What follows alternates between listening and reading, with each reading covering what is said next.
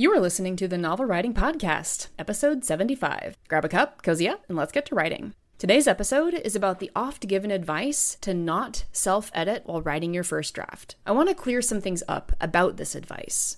If you catch a misspelling while in a writing frenzy and then go back to make the red squiggle disappear, I don't consider fixing the typo to be the type of self-editing we want to avoid in the first draft. Same thing if you get to chapter 7 and realize with horror that you forgot a very important detail in chapters 1 through 6 that you can't reconcile in the rest of the book without going back to fix it. If making the changes while you write reduces how much fixing time you have to invest after the first draft, then I say do it. However, if you're evaluating the scenes you just wrote to see if they have enough description, if the dialogue is snappy and satisfying enough, and if you have enough of a balance of show and tell, and then you spend an hour trying to fix things, don't. This is the type of self-editing we want to avoid because it can send you as the author into a spiral of asking yourself if the work is quote-unquote good enough and answering that question by constantly trying to improve it. Remember from the last episode, the first draft's only job is to exist. Let it exist as messy as you can handle. In general, don't self-edit while you write.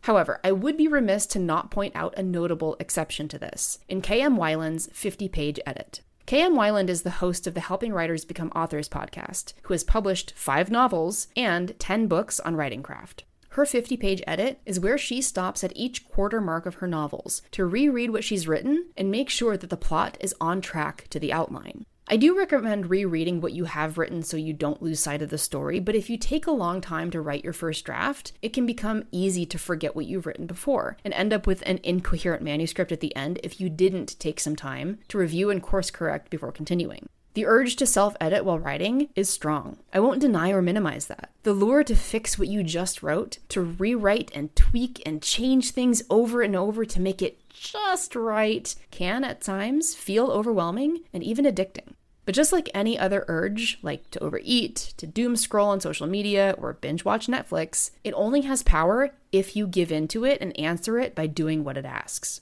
I want to challenge you to allow that self-editing urge to exist without answering it. Just let it be there. You will be uncomfortable, absolutely. But the better you get at not answering those urges, the faster your first draft will go. And I'd bet you'll have less self-doubt at the end of it because you actually managed to finish something.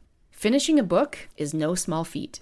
Hundreds of thousands of writers participate every year in National Novel Writing Month, but not all of them finish. And a small percentage of those finishers actually go on to publish, whether via self-publishing or traditional. I want to challenge you to challenge yourself to finish that first draft without getting caught up in the urge to self-edit and become a finisher who is that much closer to having your book in print. That's it for today's episode on not self-editing while writing the first draft. Thanks for joining me, and remember, the first draft is supposed to be garbage. The Novel Writing Podcast is a production of Tally Inc. To find out more about our writing resources, including the 60-day novel writing challenge, check out the links in the description.